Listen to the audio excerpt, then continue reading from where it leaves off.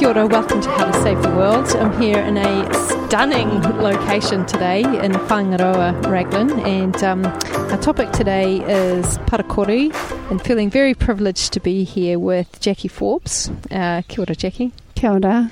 Jackie's the General Manager of parakori, meaning zero waste. Would you like to tell us a little bit about yourself and where you're from? Kia ora Waveney, kia ora Tim. Nau mai haramai ki tēnei wāhi, e kia nei ko Kaireo i te maunga, ko Whaingaro te moana, ko Tainui te waka, no Taranaki a hau, no Ngāti Tama ki te tauihu, no Ngāti Whawhākea hoki a hau, no Ngāti Paoa, no Ngāti Maniapoto hoki, no reira tēnā tātou i tēnei ahi. So yeah, I was just saying welcome to Whaingaroa and the pepeha of this rohe. So let's start with parakori, because I know that's been a big part of your life for 20 years? More like 10. 10? Yeah. So I started here at Extreme Zero Waste as an education manager. It's waste and education that's been in your life for that long. Yeah. And then, so parakori started in, was it around 2010?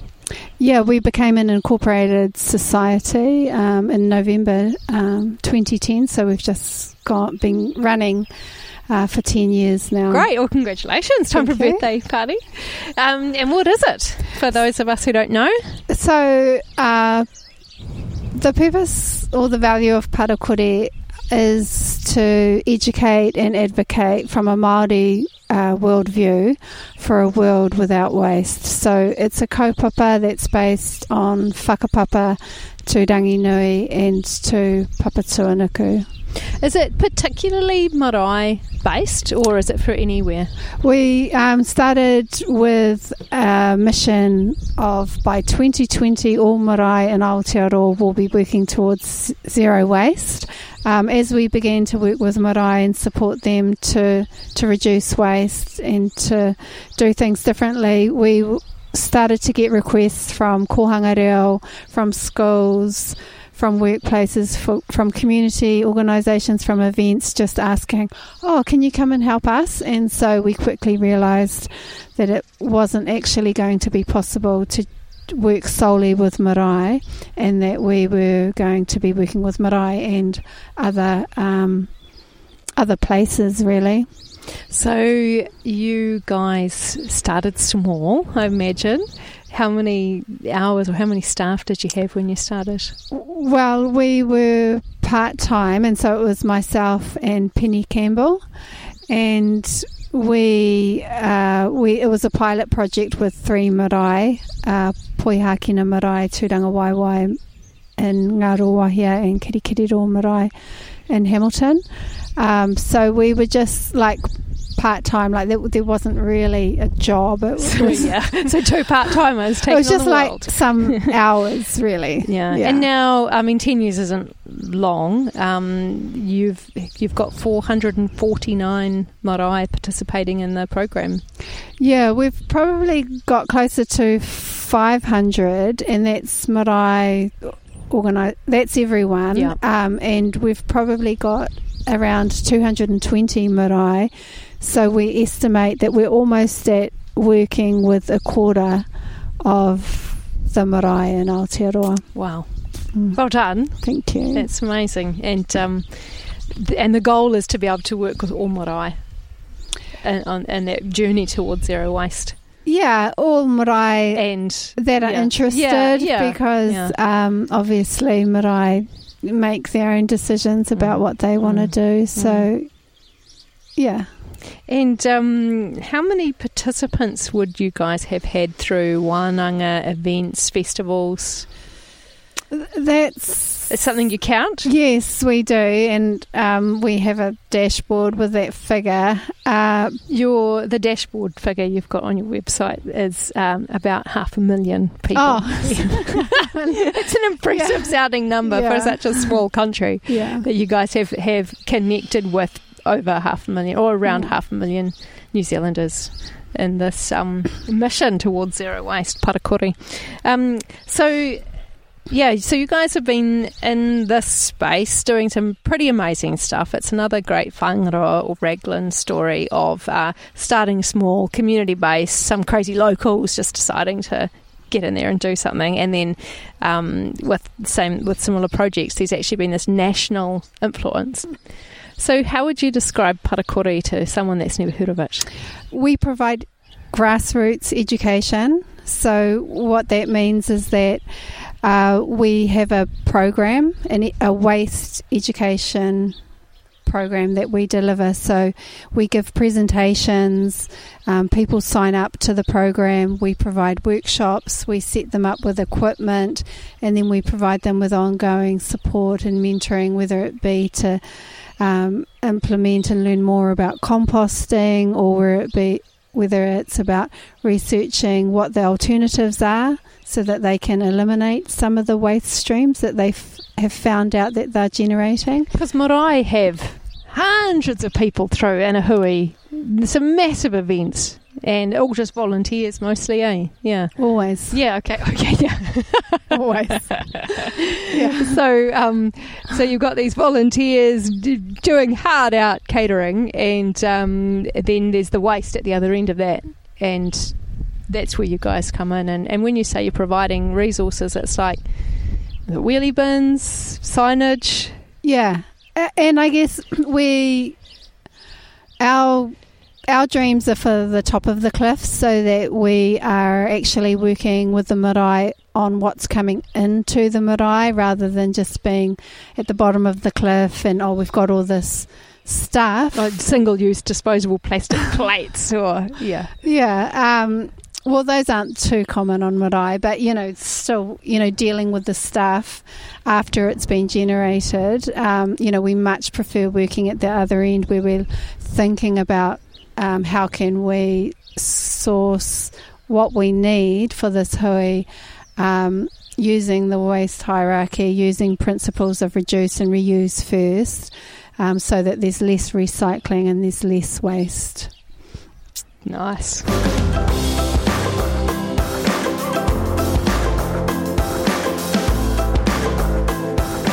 Now I'm speaking with Liz Stanway, and we're going to be focusing on Raglan community food resilience. Welcome, Liz. Welcome, Wave. Yay! Liz, you are Whangaroa Environment Centre, one of the founding members and community committee member, and organics team leader of the Extreme Zero Waste project here, which is curbside recycling of food waste and garden waste, yeah, and composting it. Yeah, but also anything organic that we want to consider. So that's why we've given it the organics umbrella. Like so what? Like? Could include in the future fish waste. Nice, could include. There's a lot of other organic waste out there. Yeah. So you're sort of looking at a catch-all solution. Nice. So you've been across a lot of projects, and I just thought you're a great person to talk about this idea of food resilience. Firstly, I don't know much about what is food resilience. Like, can you just explain it for us? I think food resilience is giving people and communities the power to control the food that they eat and the quality of the food and the security of the food. The security of it. So I guess for me, having grown up in the 80s, 90s, it's something I've never experienced. It's always been food coming from goodness knows where. And then with something like COVID, suddenly for the first time I'm thinking about, what if there's no food in the supermarket? Where does our food even come from? So like food resilience is like the idea, like the ultimate would be Raglan just supplying its food needs. Is that the idea, or some of? Yeah. Yes. So it's a journey of exploration of what we can sustain ourselves with, and interesting reflecting and hearing stories of people, Māori people 150 years ago, and even our ancestors. They did sustain themselves from their local so they production. Had they were perfectly food resilient. Yeah. And so we know that it can be done. Yeah. they didn't have such a sophisticated diet as we do, and unseasonal fruits and veggies. Yeah. And they had to do lots of preserving. Yeah. So we're not, I guess we don't want to turn the clock back. Yeah. But it's an exploration of how much we can sustain ourselves. And why is it important? Like, why not just carry on at the supermarket? Well, there's financial reasons. In Whangaroa, food is expensive. Fresh fruit and vegetables are It's often more the case expensive. in rural areas. Yeah, because of transport. Yeah. Healthy, nutritious food.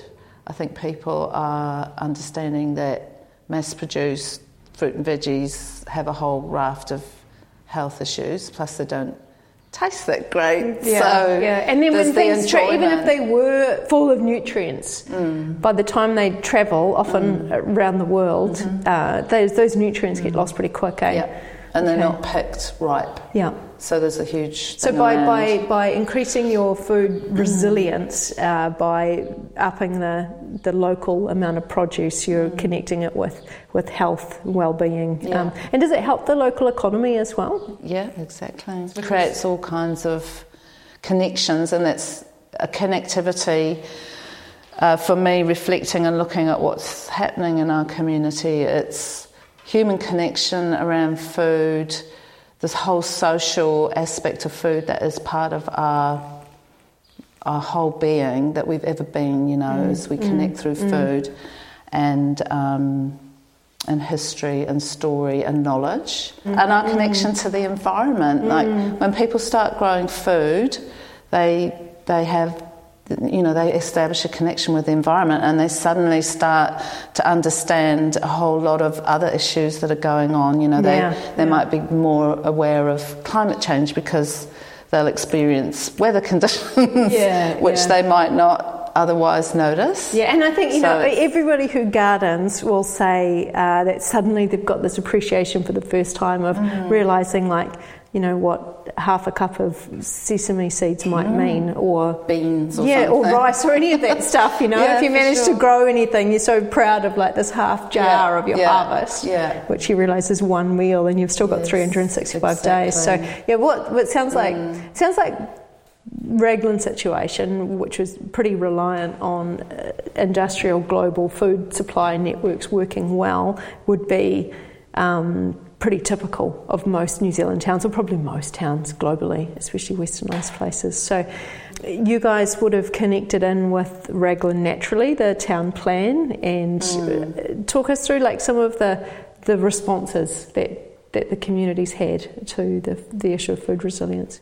Well, there's been a lot of work being done, and the Raglan Naturally project was wonderful because it gave the community the chance to come together and talk about all of these issues all together, and to actually have a look at who's been doing what and where we want to go in the future, and again, which agency or not agency, organisation within our community. Who are the groups that have the track record, have the passion, and will go forward? So that was good reinforcement for WEC, because Raglan actually said, you're strongly in the food space.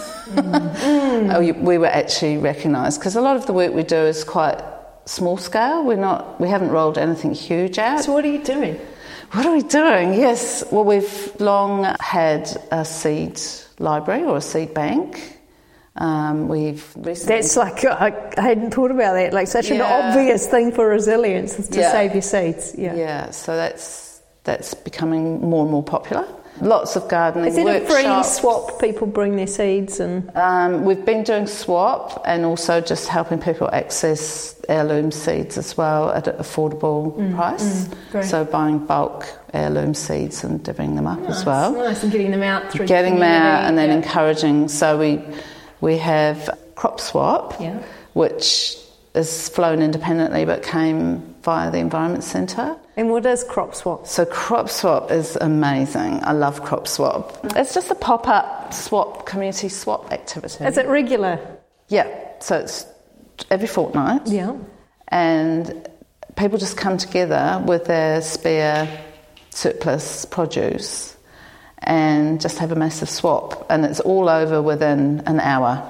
So it's a Sunday morning. So like at my place at the moment, we've got too many leafy greens, nothing, no root vegetables or whatever. Yeah. Where our citrus is just running out, so I could take my leafy greens along and hopefully get some lemons. And again, you know, when you go to swap, you also get an appreciation of what other things you could be growing. You might pick up some seedlings. Yes. So it's not strictly stuff that you can eat, it's also other associated items with food production and gardening. Great. So people have been making paper pots. Oh, wow. And bringing those along, preserves.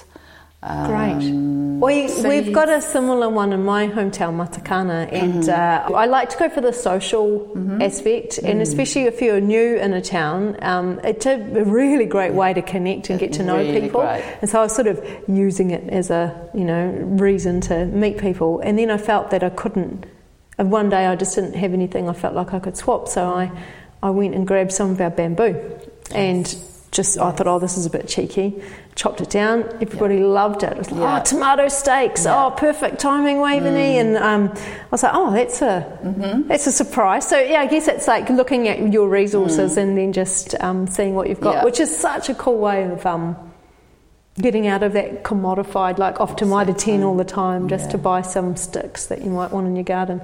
Okay, so you've got the seed saving crop swap. Crop swap's kind of gone off on their own. They've got their own guardians. And but they're still an affiliated project. Yes. Community gardens. Okay, tell us about that. So we have 2 community gardens. One is nice, safely secure behind the police station on this beautiful soil. So no one steals those veggies? Yes, protected. But people are actually welcome to harvest if they need, respectfully. Yeah.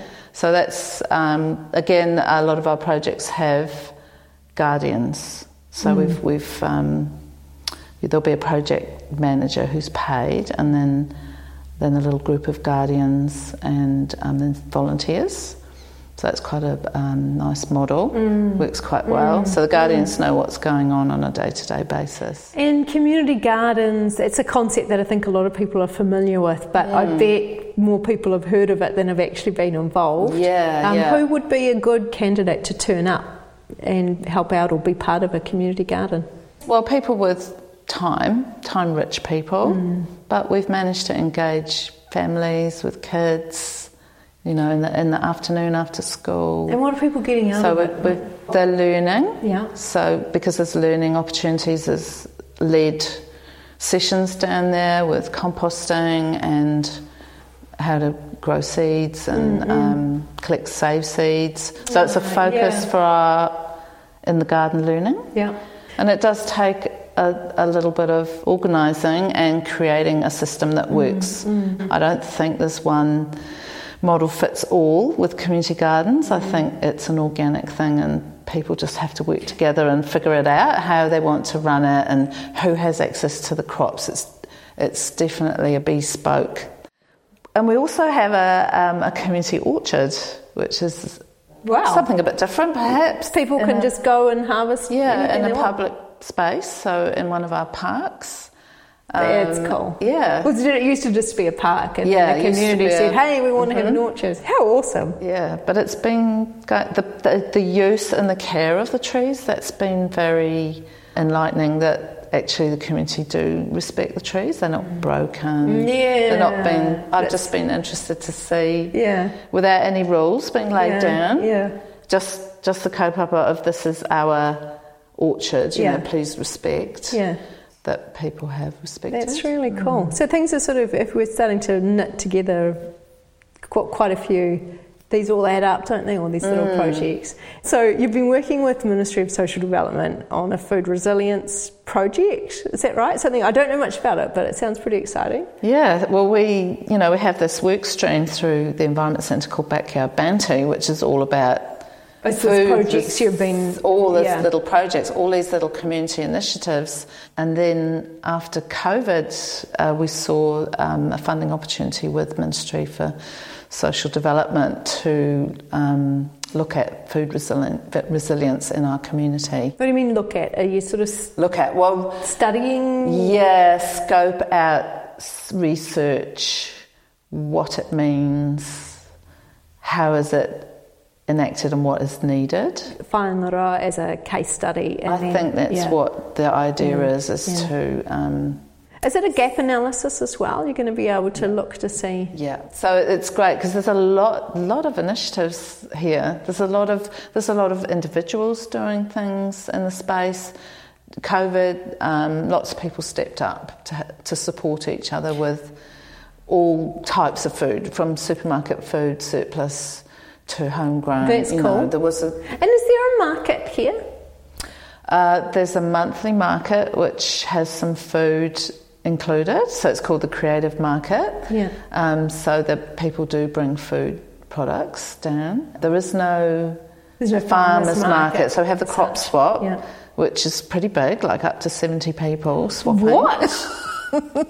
Wow. Yeah, so it's almost like a mini mart. Yeah. And that's amazing. So no farmers market, but there is this. It's been a fortnightly actual free market. Essentially, 70 people all swapping stuff. So I think it's a lot to do with momentum of growers as well. You know, of activity to have enough local food to start a little market that's dedicated to fresh food.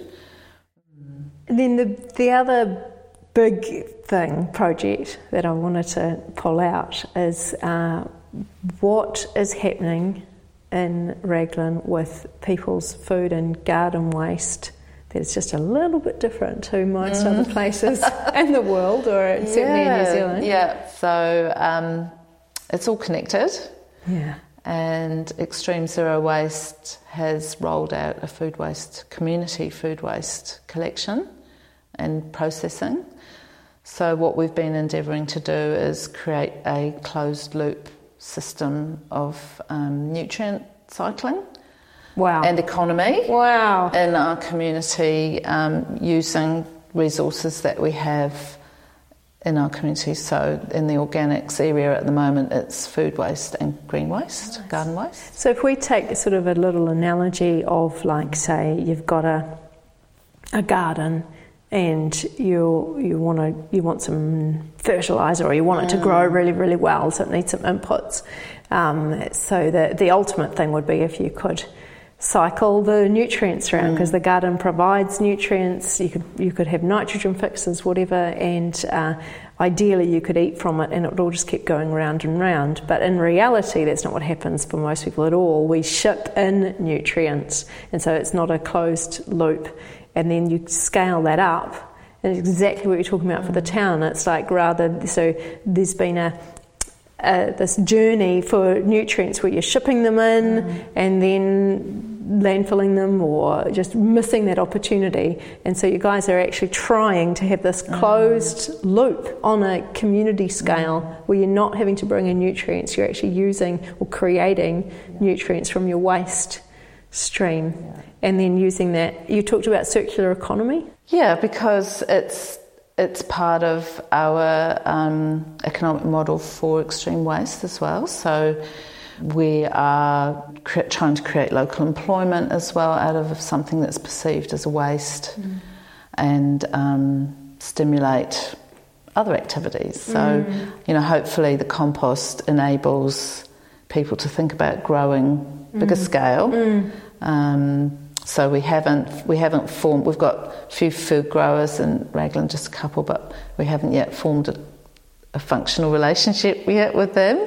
But all of our compost is sold in our community. None of it goes outside, as far as I know, unless it's sneakily in the back of the car. Might buy something today. Yeah, but I'm stoked. This is our third growing season. Yeah, and our demand has gone up and up and up. Brilliant. And this year we're so you had to put yourself out produce. There and basically lead first, and then create the demand has come on. There's a bit of a leap of faith. Yeah. Well, just for it to be utilised too, and not for it to be landfilled or shipped off somewhere else to some other community to be composted. Yeah, so we want it to be used locally. We would love to have it used in a local food system. Yes. Where people can see. It's a great vision. Yeah, but it's very interesting that when people start gardening also they do learn about nutrients, and so long as they're not buying chemical fertilisers, they're learning that actually you do need a lot of phosphorus and nitrogen and potassium at the minimum in order to grow your garden, and maybe what you would make with your own, if you compost your own scraps, is not enough. So you need to be super resourceful. And that's my journey, actually, of growing, is that suddenly realising everything's a resource. Everything's a resource, and you start... I'm sure you do that. Weeds. Yeah. You see things on the side of the road, like, I think I'll do you have a bucket in the back of your car for dead possums? Bags, buckets. Yeah. I love that idea of a community scale closed nutrient loop. And so for people who might be inspired by this and wanting to start something similar in their home place, is it some possible difficult thing, some crazy thing you've managed to do, or do you think it's scalable? And it's scalable up and down. I think, again, you have to design systems that suit your community. You have to look really closely at distribution of the houses in the community, what kind of transport would be involved, and then design a system around that, around the physical. So it takes a bit in terms of you need a bit of infrastructure. Yeah, I think it's really important to design a system that suits. Who would be good to talk to? Well, the Zero Waste Network, we're starting to design a little training program around this kind of thing. Excellent, and I bet they'd be really well placed, because they're a nationwide network, aren't they? Yeah. We were talking about them earlier. They're really well placed to help people understand who else is doing things in their community as well. And Wasteman's also, I'm on the Organic Sector Group, which is a great group of keen people across the whole industry. So I get to kick it with the big boys. Right, yeah, so that's Wasteman's, the sector. They've also been talking about that. How do you decide, how do you design a system? So I will mention here that I strongly go back to my permaculture training. I think a permaculture approach to designing food waste systems is a really great approach. Yeah. So I'm not into transporting food waste long distances. I think that's flawed, and in order to, sometimes the infrastructure is people have jumped on food waste systems without thinking about appropriate methods of processing. Yeah, whereas we took quite a long time designing our system. We had local in mind. A bit more holistic. Perhaps, yeah. We had that end product in mind as well. Like, we weren't just trying to solve the problem of food waste as a problem. For us, it was an opportunity. We recognised it as a resource, and we wanted to make the best use of it as possible, because that's the way extreme waste approaches waste. Whereas maybe councils don't always think in that way, but communities do. So it's really great when communities can get involved in the design of their projects. So today we have a council come to us, and they're really interested in taking on food waste, and they've got members of their community with them today. Right. And we will be encouraging them to work together to design a system that works for their district.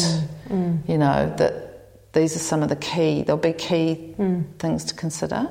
So transport, markets, there's a whole range of things that can be checked in. Yeah. Well, thank you very much, Liz, for your time today, and I can see, it's amazing that even today there's a group coming to check out what you guys have been doing, and just to have that example that's worked and growing and flourishing is it's not just inspiring for people, but it's also just the practical things that you've worked out that people are able to use. So thank you for being out there in front, putting yourselves out there and creating this. You're holding that space for us, I think, for us to be able to emulate.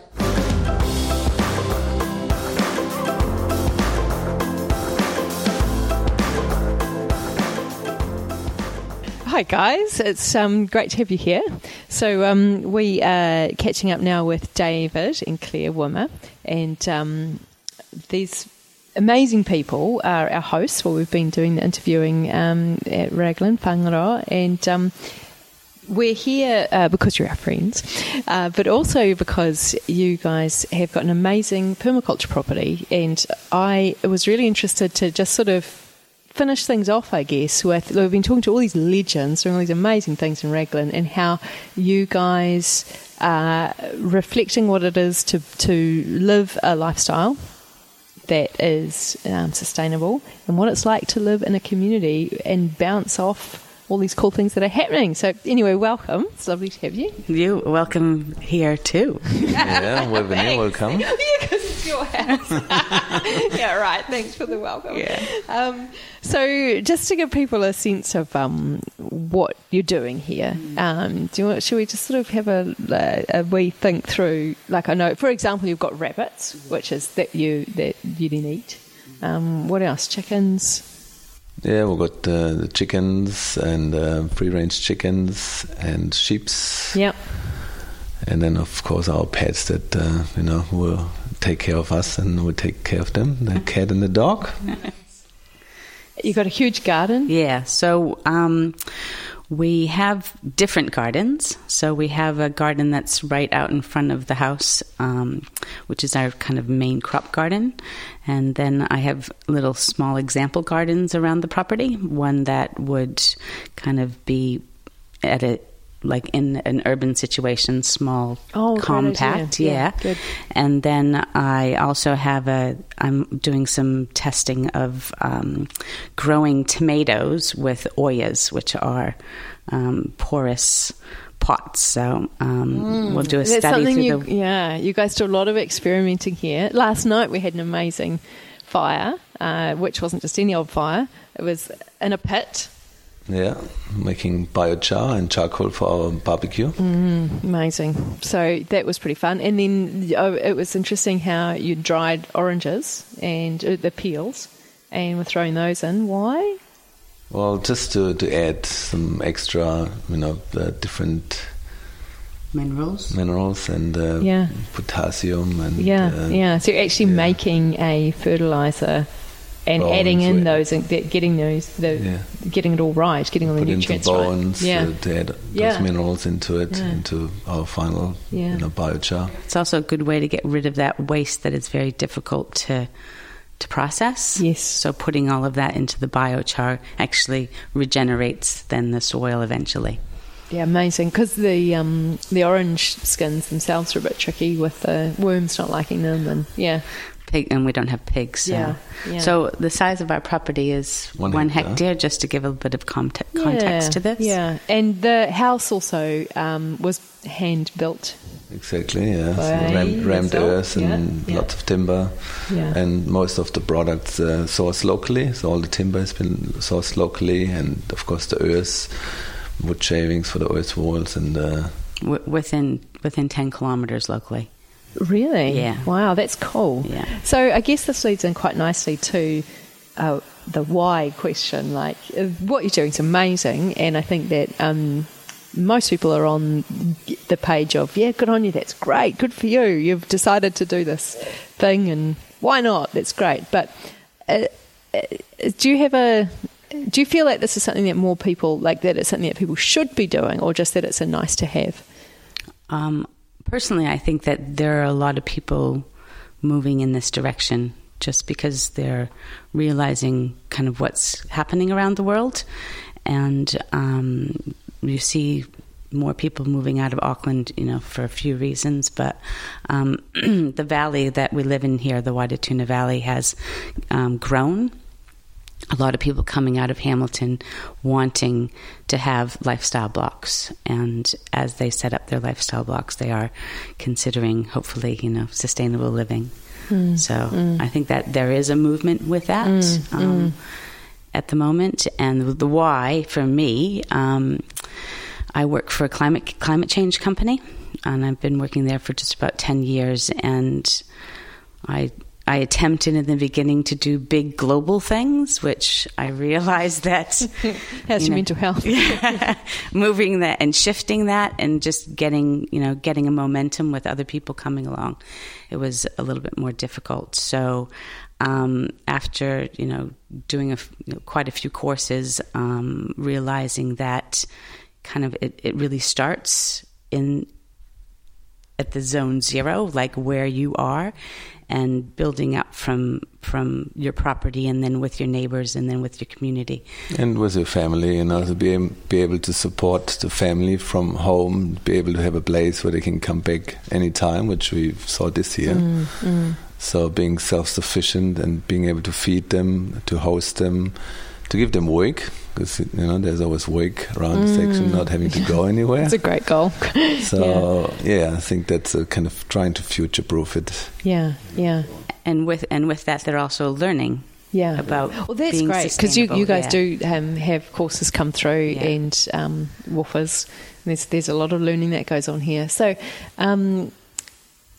if I were to build a house without giving it too much thought, my wood would be probably Pinus radiata and be treated, and goodness knows where the inputs would come from. I wouldn't have any idea what the carbon footprint of those materials would be. So was that a motivation for you guys, like trying to avoid some of those outcomes? Yes, there was. And we were lucky that we were able to collect lots of the building materials like years before. So we planned 10 years before, that we knew we're going to build something, we're going to, I could, travel around, look around the area for farmers that had timber, macrocarpa, lasiana, local, and then just bought those off and then stored them until it was ready and put through the sawmill. Yeah.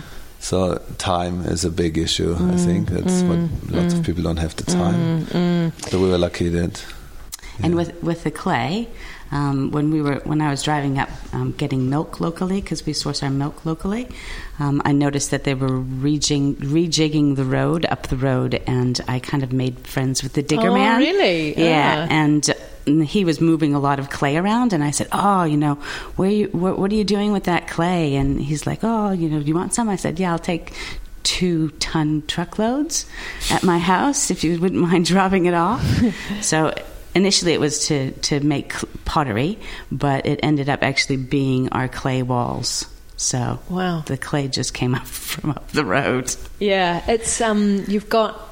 obviously buying the land is a barrier for a lot of people, but that can depend on where you are too, where you decide to place yourself basically in relation to Auckland. Exactly. But so I think that there are options to get the land in a way that's pretty affordable, and then I definitely have a bias on this show of trying to promote sustainability in a way where there's just stuff that you can do. You don't have to upheave your life. You don't have to move to the country, But on the other hand, it's really nice to stop and just look at some options as well and some examples. And like you say, it takes time. So this can be about planting seeds for people. Exactly. Or, there'll be a lot of people who are really happy in the urban environment, and that's fantastic. We can't, have us all sprawling everywhere. We really need both. We really need balance. Exactly. But then there'll be other people listening that actually are going, this is something that I could be interested in. And I think that you're modelling a pretty low carbon footprint lifestyle by applying some basic principles, would you say? Yes. So you sort of mentioned, you've mentioned the 10-kilometre radius. So is that like buying local, that concept? Yeah, well, it's growing growing on the property is the first one. Yeah, that's good actually, isn't it? It's like, buy local. It's like, one bet is like to grow your own or whatever. Like dinner last night, for example. Yeah. And speaking to the community, there's always people out there that have resources, but they're not necessarily putting them out. So if you talk to people, like, for example, trees or hay for the gardens, there's always somebody that has some things around, but you just have to talk and to meet the people because... So we traded the hay that went into the compost yesterday for seedlings that I raised. Yeah. And today we're going at 10 o'clock and collecting bamboo from up the road. From someone who's going, oh my goodness, look at this bamboo, it's out of control. And the and also I started a little bit of a collecting empty toilet paper rolls and ice cream containers from people. I have seen a few around here. They are. So at the end of the driveway, there's a red bin that people just throw those in there, and then I use those to create the seedlings that I turn around and trade with other people. So around the principles of the way that we're acting and the way that we're living, they're grounded in regenerative development and permacultural principles. So fair share, earth care, people care. So in and around, especially with the interns that coming on, we're sharing our home, we're sharing our knowledge, we're sharing our food, we're sharing pretty much everything, and developing those people to then go on to throughout the world and throughout New Zealand to carry those sustainable practices of washing the dishes in a bin rather than having the tap running. Simple as that. Yeah. So, and the earth care is about building the soil. Building the soil.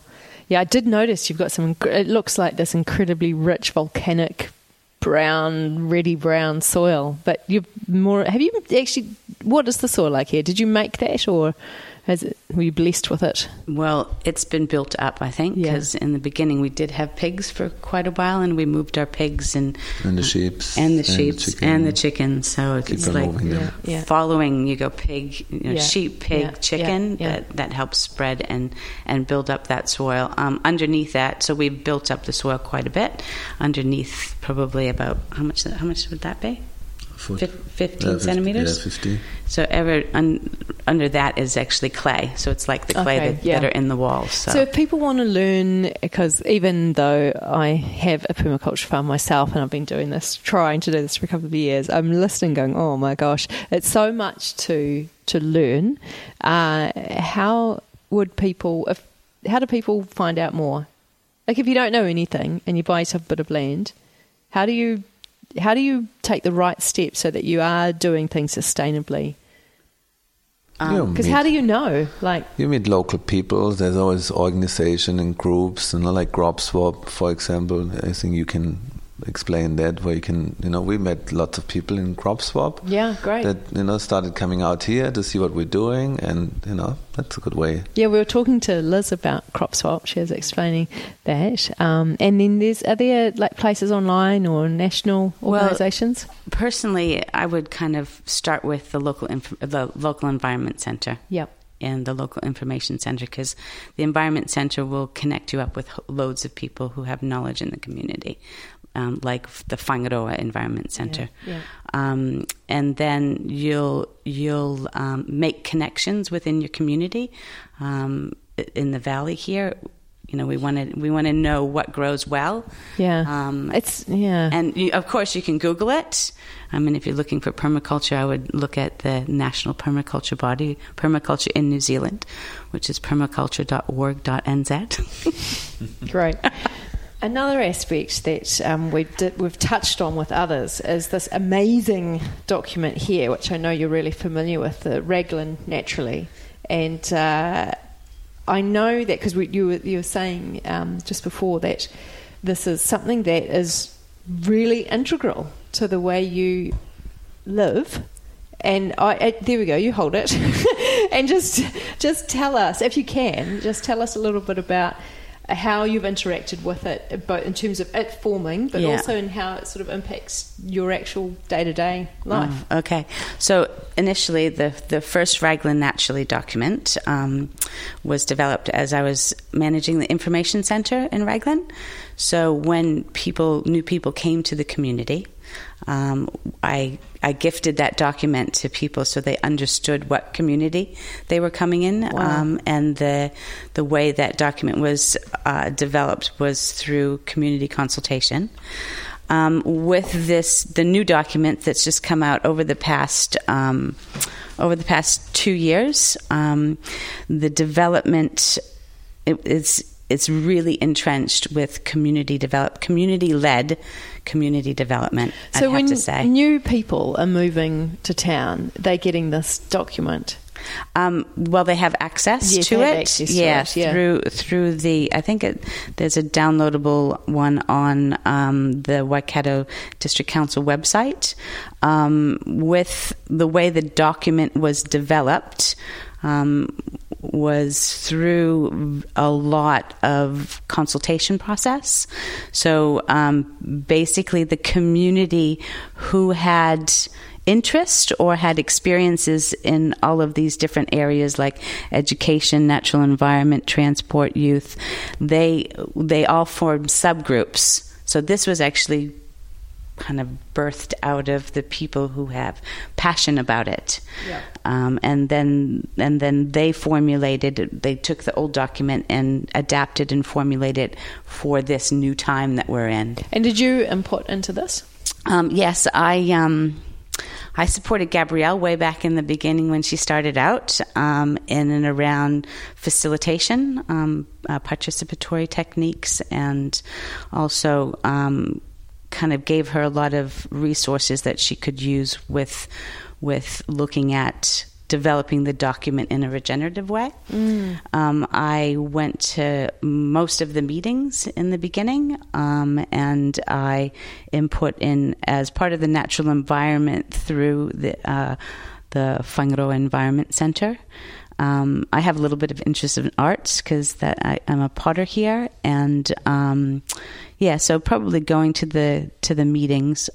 Also, the Treaty of Waitangi workshop that was an amazing opportunity that was brought about through the development of this that was open to the community. So, because this is it's pretty special. It is just special to see the place in your heart that it has, and that's reflective of a lot of people in this community, and it's a community-led document that has been adopted officially by the council for this document to be the council's long-term plan for this area, which is an amazing achievement. And then, so on a day-to-day basis, are things in the back of your mind when you're making a decision or where you're going to put your energy into something? Yeah, well, I mean, we have a son that's 15 years old, so thinking about, youth and what opportunities available for him to go do stuff in Raglan, or the natural environment, of course, that's in and around, growing things and sharing things. Seed banking, for example.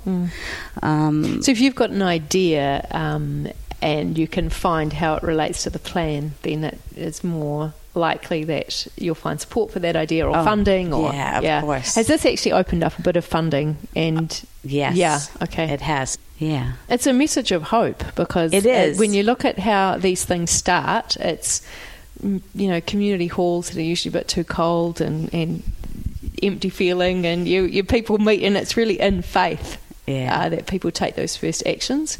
And a lot of people have passion in Raglan, and they have a lot of passion towards connection and working together in order to achieve things and support and encourage other people. Beautiful document. It is. It's written in plain English, it's simple to understand. The person who did all of the graphics and laid this out, very, very impressed with the work. So I've got this thing at the moment where I'm exploring an idea around the self-sufficiency is a term that we're so familiar with. And like you mentioned, the dinner we had last night was just like all off your hectare. Except the salt, of course. Except the salt. So we had lamb, we had potato, pumpkin, lots of leafy greens, all sorts. Yeah, other things. Rhubarb, strawberries. That's right. Yeah, the eggs. The milk came from up the road. Yeah, homebrew. Yeah, you've got growing hops. Yeah. So you've got self-sufficiency. But then how are you interacting, or how important is it to you to actually interact with your community and start looking at community sufficiency? Because that's really what we've been talking to people about since we've been here. Yeah.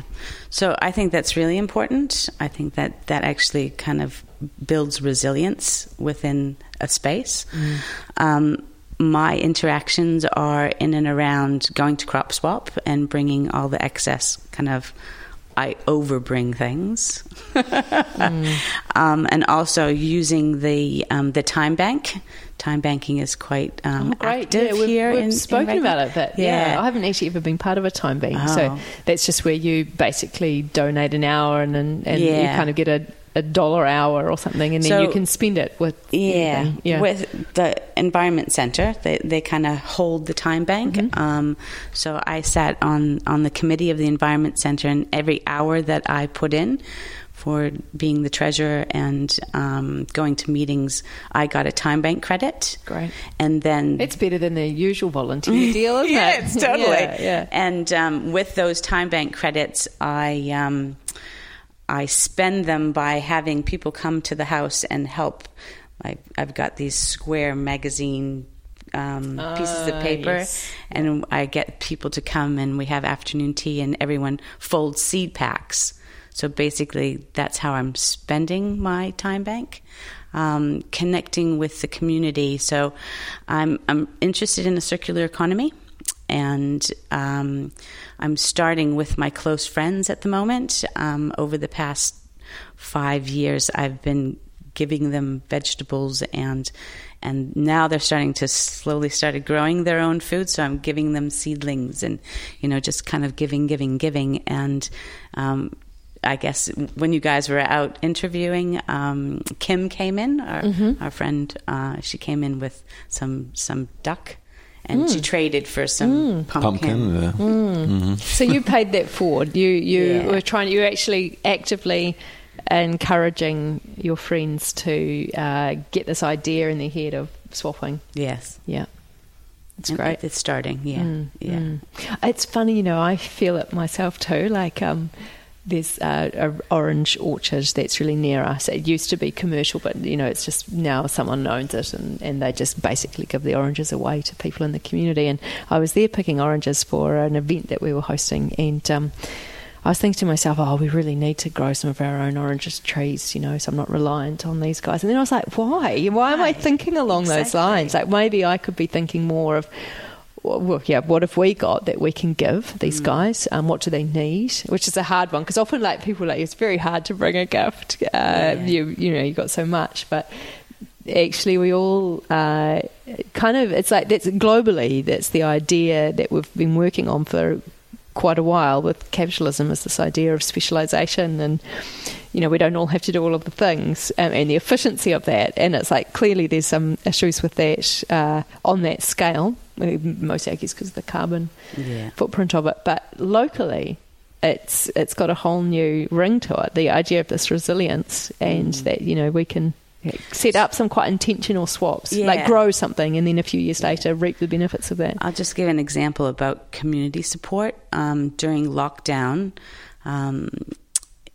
all of the seeds were sold out in the shops, and all of the seedlings were sold out in the shops, and people were getting a bit anxious.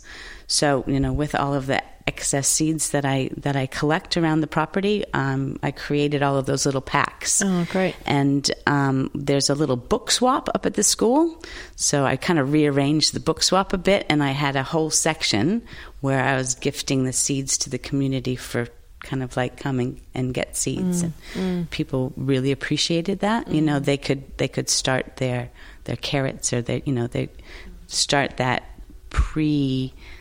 I guess it was March, so it would be winter garden stuff, you know? Yeah.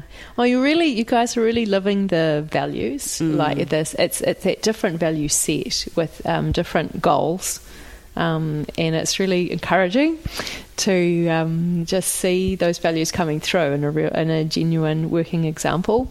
Actually, it's good. It's really good inspiration, I think, for us all, just to be mindful that this isn't. Well, in some ways it's hard because it's different, but in other ways it's just very natural. And if you allow yourself to have those relationships, which for a lot of us is actually quite a big step. We are used to this idea of independence and earning my money and then shopping but I can see that it actually, aside from our habits and our values or whatever, it's really not, the barriers aren't perhaps as entrenched as we think they are. And it's certainly an option, for people who want to get out of the city. And So, do you, just to finish off, do you have any advice for people that either are living urban and they're quite happy to remain urban, but would like to take on a few things, like easy wins? Come out and, you can have a piece of garden, or come out in the weekend with somebody coming from Auckland, coming down for the weekend just to see how we live. And you can make, how we live. You can make that in small scales too. Yes, at least a start. Yeah. And but you just need to learn first. So go out and find a little permaculture place and ask them if you can come and learn from them. That's great. That's what we got somebody coming next week, and she's from Auckland. Yeah, so scale isn't coming down for the weekend, and it's not the be all and end all. No. And then what about for people who are actually going, maybe this is me, I can plan things and then make a move and be more on, say, a hectare or something like that in the future. Are there pitfalls? Is there a dark side to this? Take it slow. Slow. Yeah, plan. And plan observation, I think, is one of the biggest ones. And when we bought this property, for 2 years, we just were here observing how the water moved and how the sun landed on the property. I think it's slow solutions, and within any system, because it's a systems-driven, interconnected systems, looking at how the water moves across the property, and if you make a change, then observing how that change happens. So it's not daunting if you take things easily, slowly, and just react to the changes that you make. And that gives you time to build those relationships in the community. So it's like, I can see, like, for someone like myself who doesn't know much about this stuff, it's kind of the advice is almost like, just don't do anything until you've watched stuff happening and you've built some relationships and people can, provide that support and the awhi around you. And just take as much on as you can do in that certain time. People are working full time. We can't do everything what we're doing because, we're both working part time. So just, step by step. And I think people in urban situations, they still can grow on their balconies. There's a lot of growing that can be done. And those big bins that we have out there cut in half with the oils in them, and they can be building soil with having just a small worm farm on their balcony. So really that small space can actually also be beneficial, and they can get there. Or look around your neighborhood and see if somebody has a lawn Share. That's maybe or then sometimes I've also been walking and just have your eye out for someone's amazing looking garden, and connect with those people. Anyway, thank you so much, guys, for hanging out with us and just being open about what you do and sharing your values with us. And it's just really cool to have a example to see the positive sides of how happy you are and what a beautiful place you've created, and how open you are to sharing that with others. Thank you. Thank you for coming. Really enjoyed having you guys here. Genuine pleasure.